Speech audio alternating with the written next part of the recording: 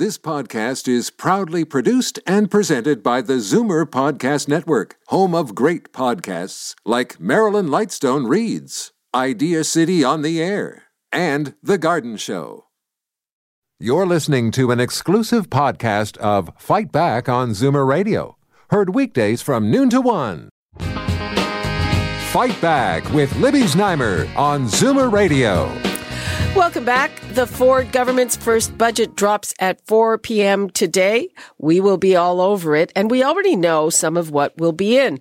A partial rebate for daycare costs, eliminating nearly 3,500 teaching jobs through attrition, a new slogan for Ontario license plates, a place to grow, don't make me sing, legalized tailgate parties, an $11.2 billion commitment to build subways and rapid transit, and the centerpiece, the key, what will be for seniors, for the older demographic, a $100 million program to provide free dental care. I'm here with Laura Tamblyn-Watts, the Chief Public Policy Officer for CARP. And Laura, what do you make of that?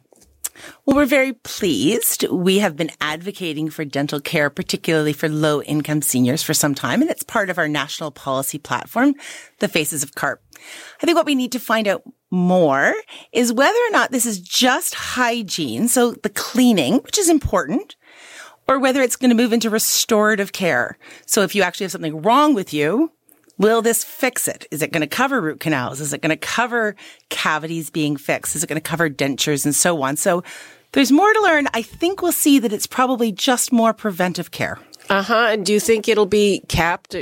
Well, it's certainly capped in terms of who can access it. It's either you have to have income less than $19,000 for a single person and $30,000 for a couple.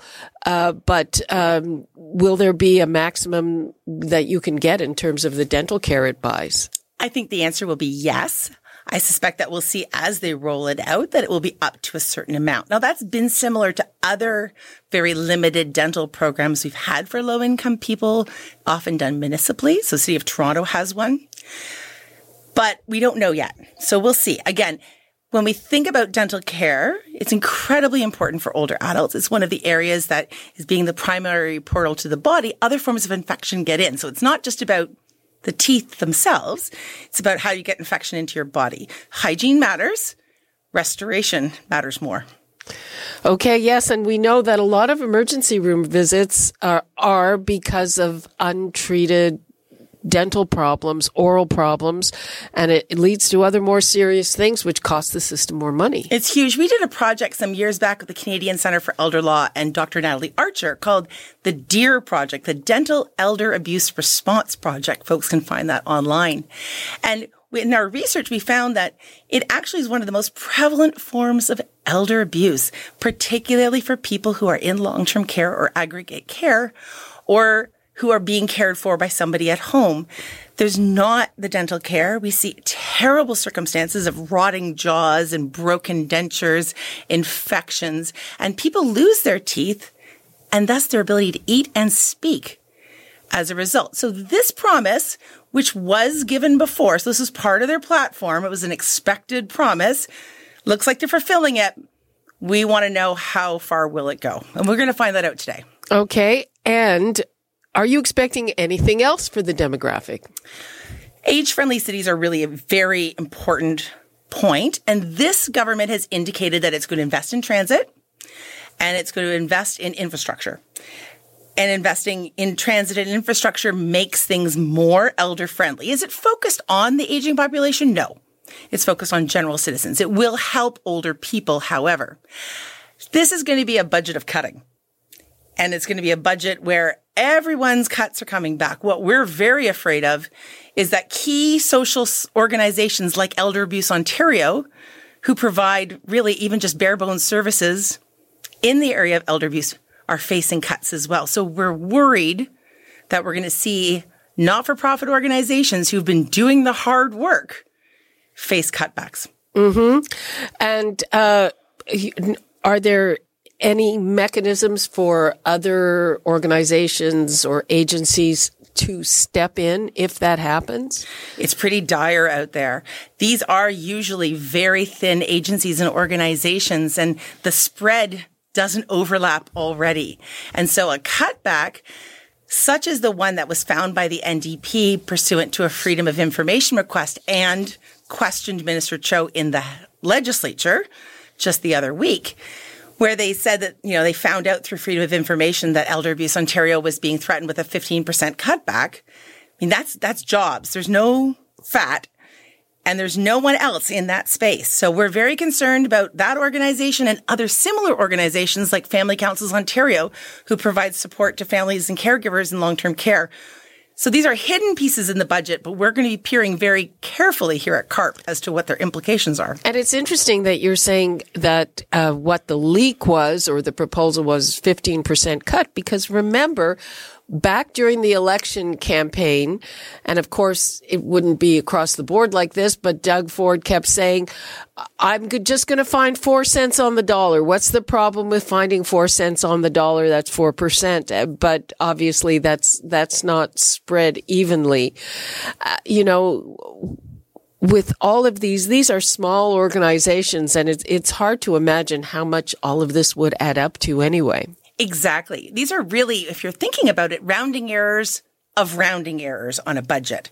But an implication of 15% for a small organization like Elder Abuse Ontario, which is doing on-the-ground training, education, and community connection around abuse and neglect, and is the only organization in the province doing that work, 15% means people's jobs. There's no other fat involved.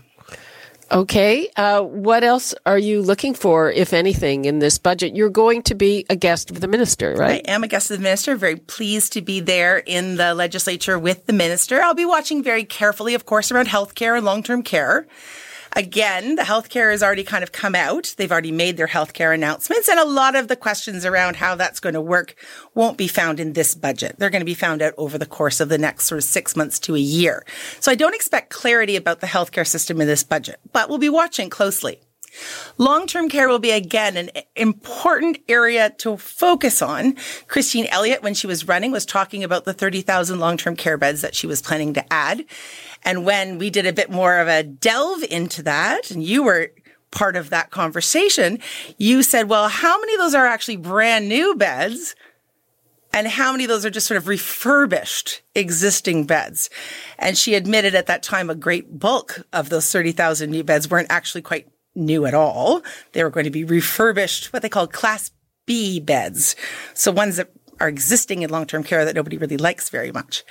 We'll be watching to see how much they're going to invest in long-term care and how much is really new investment.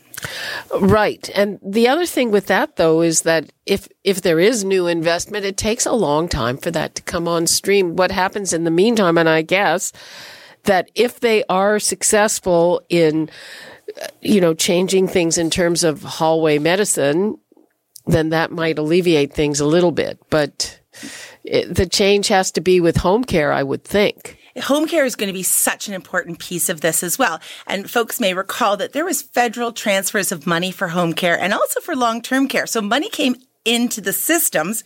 We're not entirely clear necessarily if those went into general coffers or how that's going to be played out. So we'll be watching to see if there's increased investment in home care. Now, we see that there's investment in childcare, and there's going to be some tax advantages in childcare. So we're going to be curious, will there be a similar type of tax advantage available for family members and friends who are providing care? That's speculation. We don't know. But it would be one way of alleviating some of the backlog.